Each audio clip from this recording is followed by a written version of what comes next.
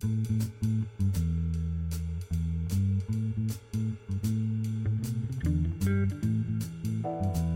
is episode number 158 of the Middle Country Public Library podcast.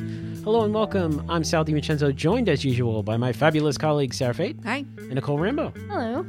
How you ladies doing this week? Good. Good. We have a little bit of a different episode this week. Special episode. We had, we had Jimmy Ward in here last week doing his whole presidential trivia thing that Sarah subjected him to. Right.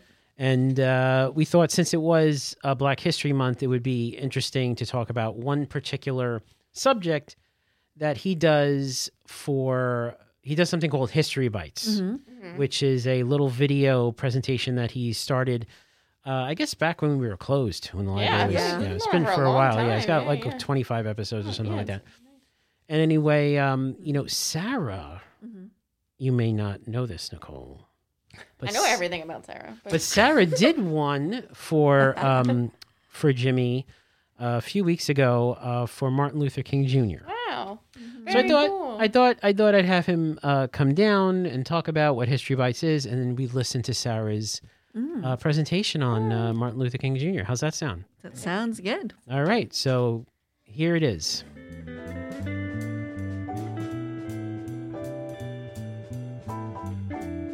Jim Ward in the studio. Hi, Jim. Hi, how's it going? Good. Welcome back. Thank you. Great to be back. Yeah, it's good to have you back. And you might have spoken about this on a previous podcast, but I wanted you to come down just to remind folks about a great program that we have on our YouTube channel. Yes. Which is mcpl.tv, if you'd like to visit it, and we'll put that in the show notes. There's a program called History Bites. Yes. You're a history buff. Big history buff, specifically Civil War. Specifically Civil War. Yeah, that's my jam. That's your jam. And for our listeners who might not know, you normally, in not the time of COVID, in normal times, you do these recreations of... we do some reenactments, usually around anniversaries of a certain historical event. Most famously, Lincoln. Abraham Lincoln, doing, who's your guy there. Love Lincoln. Doing your spot-on impression of the Gettysburg Address, which we all loved. And I think that also might be somewhere on video. That's definitely somewhere on our YouTube, I believe. Yes. Yep. Tell us a little bit about History Bites. So History Bites started when things started to close down last year, around the time coronavirus started to get really, really serious. And it was just something that we thought would be a good thing to, if we can't do a program in person, we can at least deliver a little bite, hence the History Bites, to the public about. And basically what we do is we just... we choose different historical events or topics, I should say, and sometimes I try to coordinate that around when an anniversary is. Sometimes it's just something I think of, and I'm like, oh, that would be a good one. We're now complete with 24 episodes since about April of last year. That's great, and these are fairly short, right? They're like 10, 11 minutes. Yeah, or less. Usually between 7 to 10. We try to keep it at that length. Sometimes it's hard to cut down as much as, you want to try to keep it short, but sometimes certain topics require a little more extensive, information to be put out there. And what is the format exactly? It's narration and video, right? So like a slideshow? Yeah, so I create a PowerPoint and then record that PowerPoint, and then Salvatore here, our terrific videographer, editor, everything you want with technology. He's phenomenal. Yes. And he adds some music to it. We've just recently started the Ken Burns effect. We did start the Ken Burns effect. The Ken Burns effect, I'm enjoying doing the Ken Burns effect. I'm loving it. The little pan across, zoom in, zoom out. Really. So, and then... my research usually is just searching some reputable sources. I use Britannica a lot. Okay. History Channel has some good stuff. So I usually try to find from different sources, especially when you're trying to make sure you have the correct information. Sure. You want to be able to verify it. So, absolutely. And then I just compile a little script and voila. there we go. What's your favorite? Some of your favorites? I did one on, if you remember the movie League of Their Own, I did one on women in baseball. Okay. And so it talked about the different, actually that might have been part of a bigger baseball during World War II. Yes. So that was a section in there, and I thought that's important, because if you never saw the movie League of Their Own, people might not have known that there was a professional women's league, during World War II at that time. So that was an interesting one. And I did one on Arlington National Cemetery, I think around Memorial Day last year. Okay. And that one, it's just an interesting story because Arlington used to be Robert E. Lee's property. Wow. And so once the war began, the Civil War, Union forces came in and made sure that he'd never be able to live there again by burying the dead. Wow. Yep, at Arlington. Yeah. So That's, it's really cool. And of course, one of your first, I think in the first or the second one was about Gettysburg. yes, Right? That was your interesting things about Gettysburg. How many times have you been to Gettysburg? I want to say Too many times? I want to say between 30 and 40. Okay, all right. Sometimes they were just quick weekend things, or a more extended vacation, like 3 or 4 days. So yeah, and it doesn't hurt that I have parents that live in Pennsylvania, Sure. so I can easily stop there, go the next day to Gettysburg, and boom, I'm there. Yeah. Now, just for our listeners who don't know, you also did a lot of history programs in person. Yes. So this is kind of like your way of like connecting with Exactly. with patrons who you have like a little fan club actually. who I got my watch- groupies. You got your groupies who watch your history programs. So recently we've noticed, or I mean, listeners and viewers noticed that we have some different voices. Yes. Doing the some of our colleagues are doing the narrations. Sure.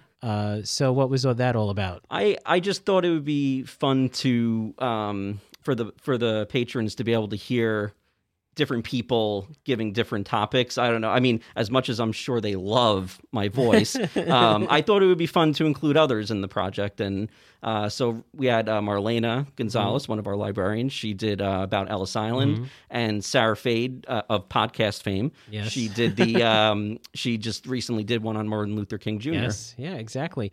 And we are going to actually play that in honor of MLK. Yes. And also, it's Black History Month, so it's a perfect time. Exactly. I thought it would be great if we could actually listen to this one. So Perfect. Here for our listeners is a exclusive listen to History Bites Martin Luther King Jr. Martin Luther King Jr. was born on January 15, 1929 in Atlanta, Georgia, the second child of Martin Luther King Sr., a pastor, and Alberta Williams King, a former schoolteacher. Along with his older sister Christine and younger brother Alfred Daniel Williams, he grew up in the city's Sweet Auburn neighborhood, then home to some of the most prominent and prosperous African Americans in the country. King attended segregated public schools and at the age of 15 was admitted to Morehouse College, the alma mater of both his father and maternal grandfather, where he studied medicine and law. Although he had not intended to follow in his father's footsteps by joining the ministry, he changed his mind under the mentorship of Morehouse's president, Dr. Benjamin Mays, an influential theologian and outspoken advocate for racial equality. After graduating in 1948, King entered Crozer Theological Seminary in Pennsylvania, where he thrived in his studies and was valedictorian of his class in 1951, and elected student body president. He earned a Bachelor of Divinity degree, won a prestigious fellowship for graduate study, and was elected president of his predominantly white senior class. King then enrolled in a graduate program at Boston University, completing his coursework in 1953 and earning a doctorate in systematic theology 2 years later. While in Boston, he met Coretta Scott, a young singer from Alabama who was studying at the New England Conservatory of Music. The couple wed in 1953 and settled in Montgomery, Alabama, where King became pastor of the Dexter Avenue Baptist Church.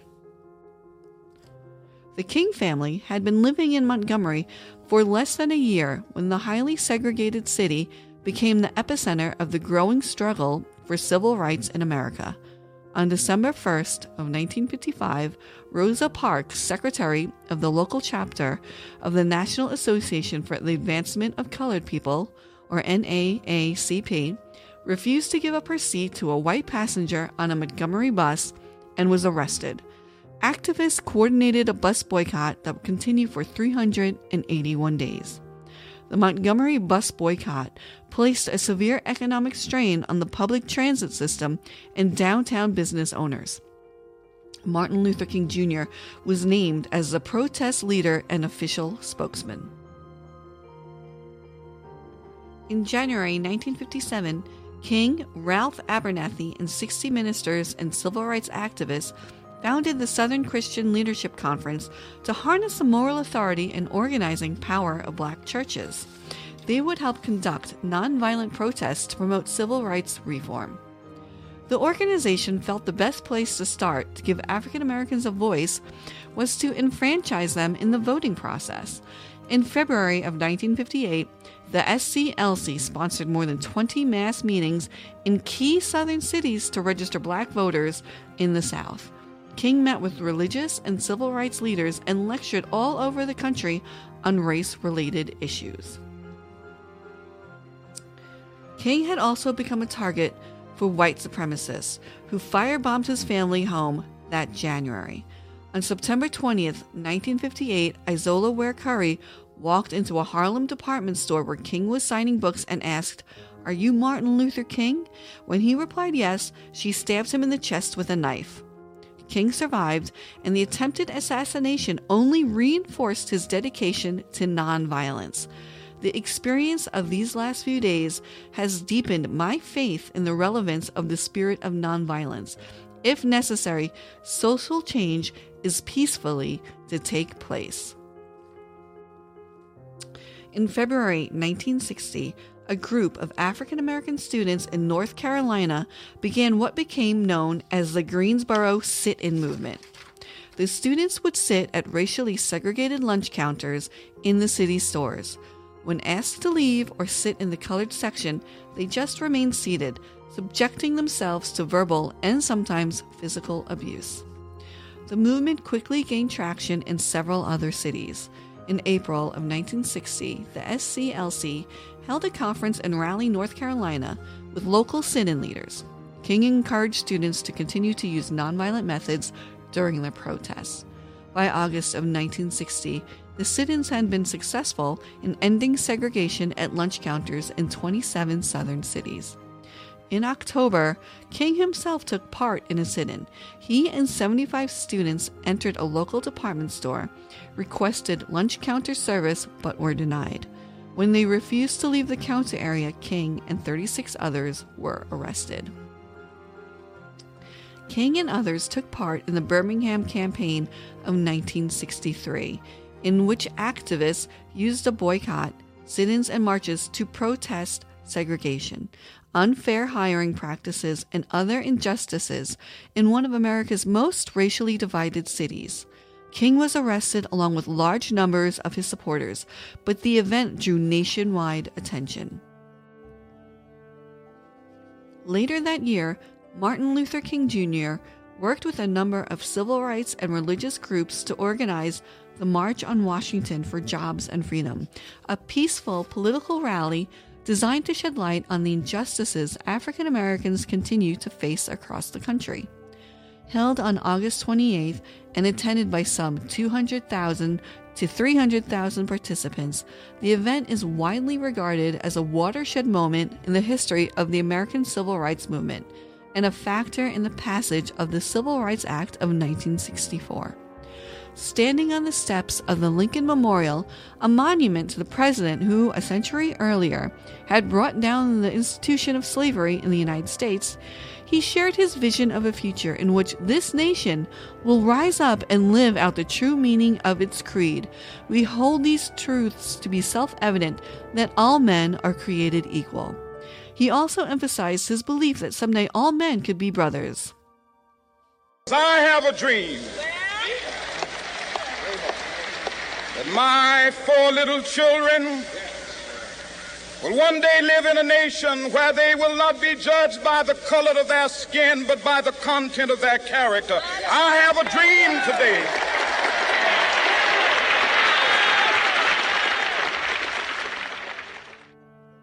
The speech and march cemented King's reputation at home and abroad.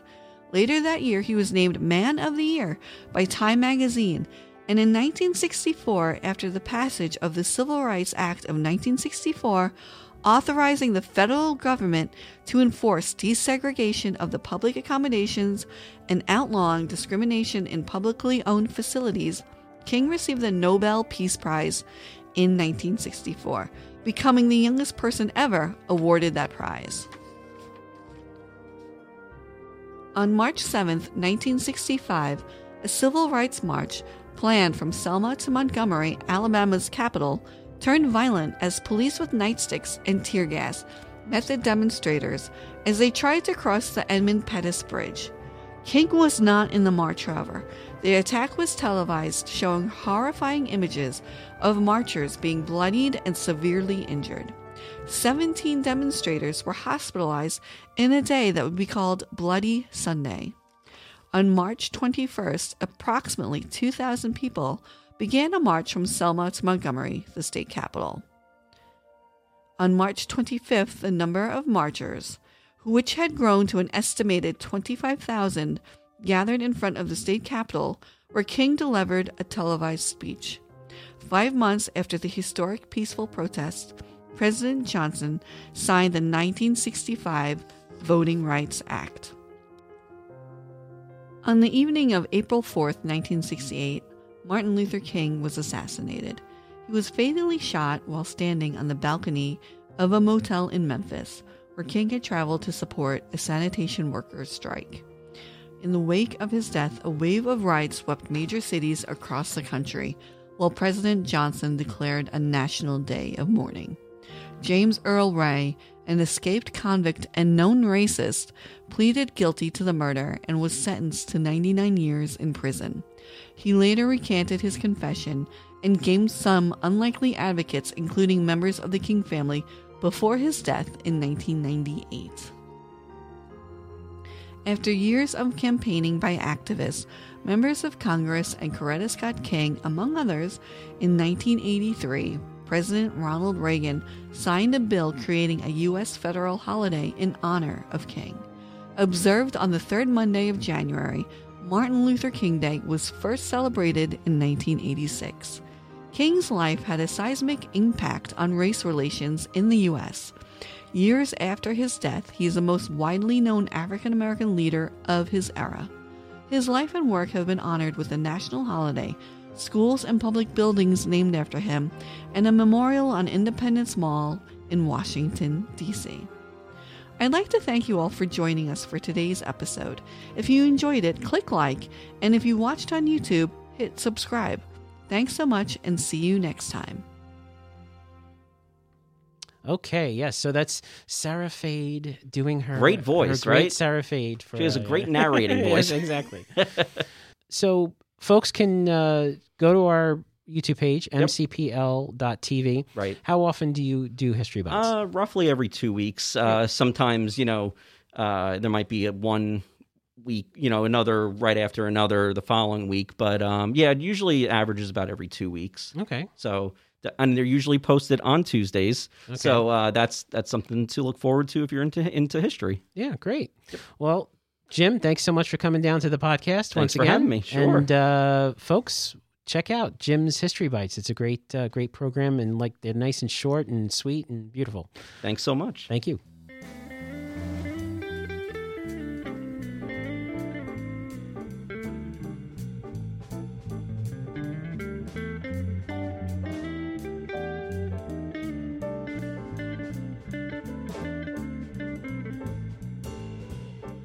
Okay, very good, Sarah. Jolly professional. Thank you. You're with you.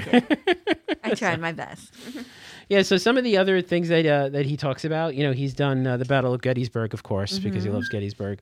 The burning of Washington. He's done a couple Apollos, Flag Day, D-Day, the Emancipation Proclamation, Boston Tea Party, Persian Gulf War, Did he Ellis do Island. one? Yeah, Ellis Island. Ellis Island, yeah. So they're these short little, 10, 15 minute, sometimes shorter videos, nice narration. And Sarah got to do one. Nicole, you have to do one. You have to let him Sure. let you do one. Yeah. I'd love to.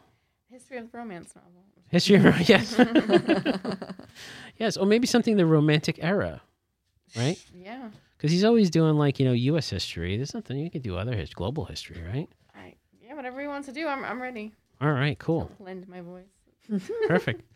All right, so I thought we'd just do something a little special this week. Yes, nice. So if you want to listen to older episodes or read our show notes, visit our website, mcplpodcast.com, or email us, podcast@mcplibrary.org. We'd love to hear from you. Tell us what you think of the show. Tell us if you have any ideas, and we'll be happy to think about doing a future show. So thanks again for listening. For Sarah Fade and Nicole Rambo, I'm Sal DiVincenzo. We'll see you on the next show.